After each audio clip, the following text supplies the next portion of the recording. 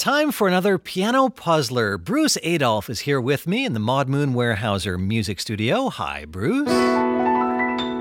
Hi, Fred. Every week, Bruce takes a familiar tune. He rewrites that tune in the style of a great composer.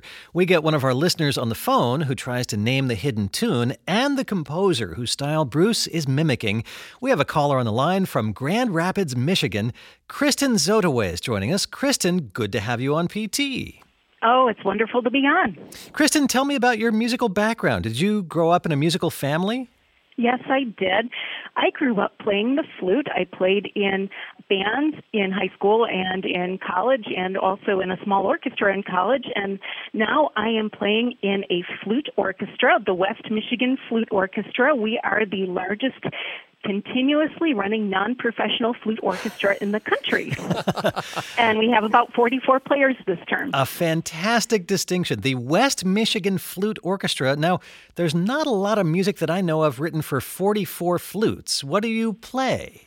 Well, we have some compositions that have been commissioned especially for us. Wow. We play things that have been commissioned for other flute orchestras, also some orchestral transcriptions.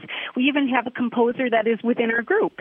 Wow, fantastic. And are there all different sizes of flutes, from bass flutes to piccolos? Actually, from contrabass flutes to piccolos. Wow. So there's a diverse sound, even though you're all playing flutes. Mm-hmm. Oh, yes, and it's a very ethereal sound, too. Ah, nice. It sounds like a wonderful musical organization. And you can put some of that lifelong musical knowledge that you have, Kristen, to work right now on the Piano Puzzler. Bruce will play this for you. We'll see if you can name the hidden tune and the composer whose style Bruce is imitating. Kristen, I don't know what's coming either, so if you happen to get stuck, we can brainstorm on this together, okay? Okay, wonderful. Okay, Kristen, here's Bruce Adolph with your Piano Puzzler.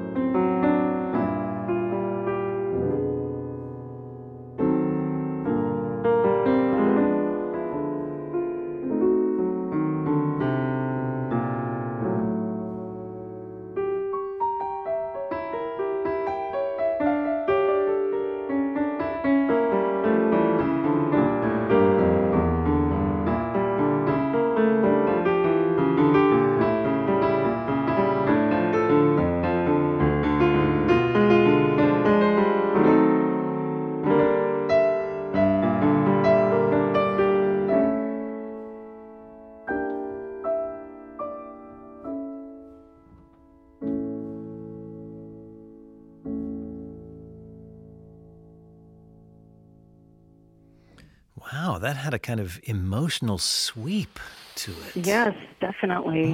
Kristen, what did you hear in that Piano Puzzler? It sounded very German romantic to me. Yeah, good. I want to say Brahms or Schubert. You're right with Brahms. First one out of your wonderful. mouth. Yeah, no, that's definitely where it is. In the style of Johannes Brahms. Nicely done. Very good. And was there a tune that you heard in there? I had a difficult time picking up the tune. This is a really hard puzzler. Hope you don't mind my saying that. I That's try to right. avoid saying things like that. But maybe it'll help you to realize that I think the way this tune is in this Brahms is actually quite challenging. It's very slow, the tune, much slower than it really goes. And all the harmonies that make that tune familiar are missing. And all the Brahms harmonies have nothing to do with the tune. Okay. So it's kind of tricky. Bruce, maybe you could start again? I will. And so we know it's the style of Brahms, so maybe we can focus on trying to pick out that tune. Okay. Yeah, I'll do my best. Okay.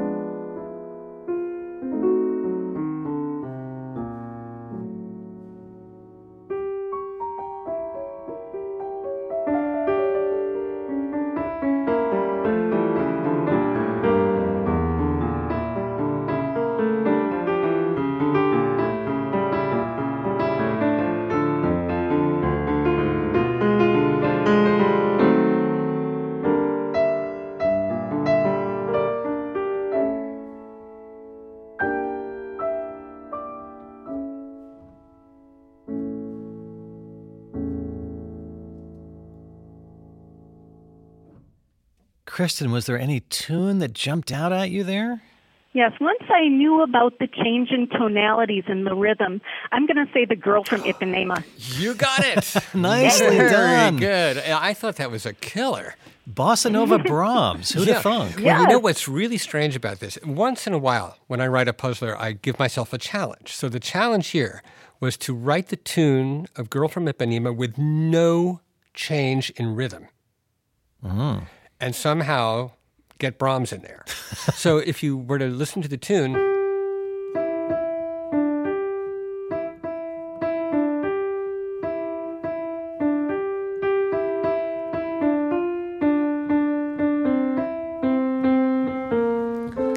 that's what I have. It's all there. It's exactly right, except that it's very slow, so you can do this.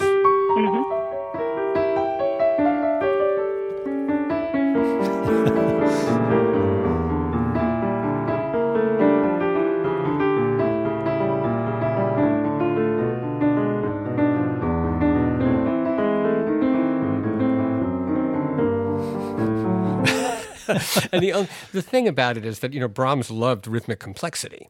So by having 3 against 2 and having what essentially is a Latin rhythm he never heard superimposed upon the whole thing, it's several layers of rhythmic strangeness. Yeah, Brahms had his own style of rhythm, and then there's that bossa nova and the chords. Pulse of, yeah. In case you forgot. Which are completely different from the Brahms. Yeah.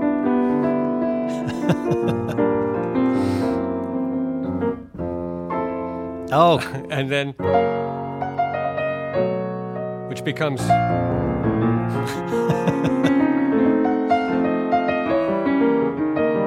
It's very different, and it's closer.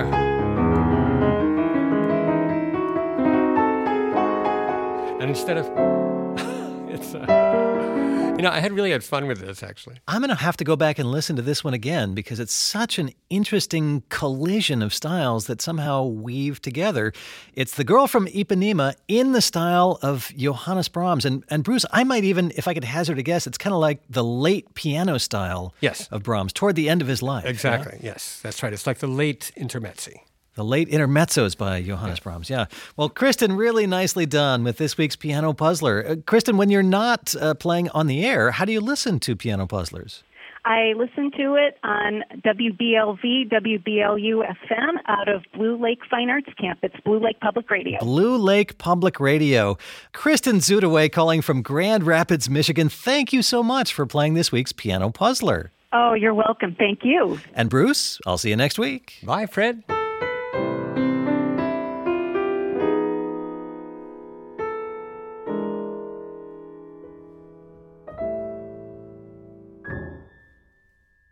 Thanks to my friend Bruce for this week's Piano Puzzler. And you know, I have learned so much about composers from doing these with Bruce. If you're curious to learn even more about the composers Bruce is imitating, I recommend you check out Composer's Datebook. It's a podcast from my friend John Burge. Every day, John gives you a quick, memorable snapshot of a composer, past or present. It's kind of like your vocabulary word of the day, but an interesting tidbit of music trivia. Look for Composer's Datebook wherever you get your podcasts.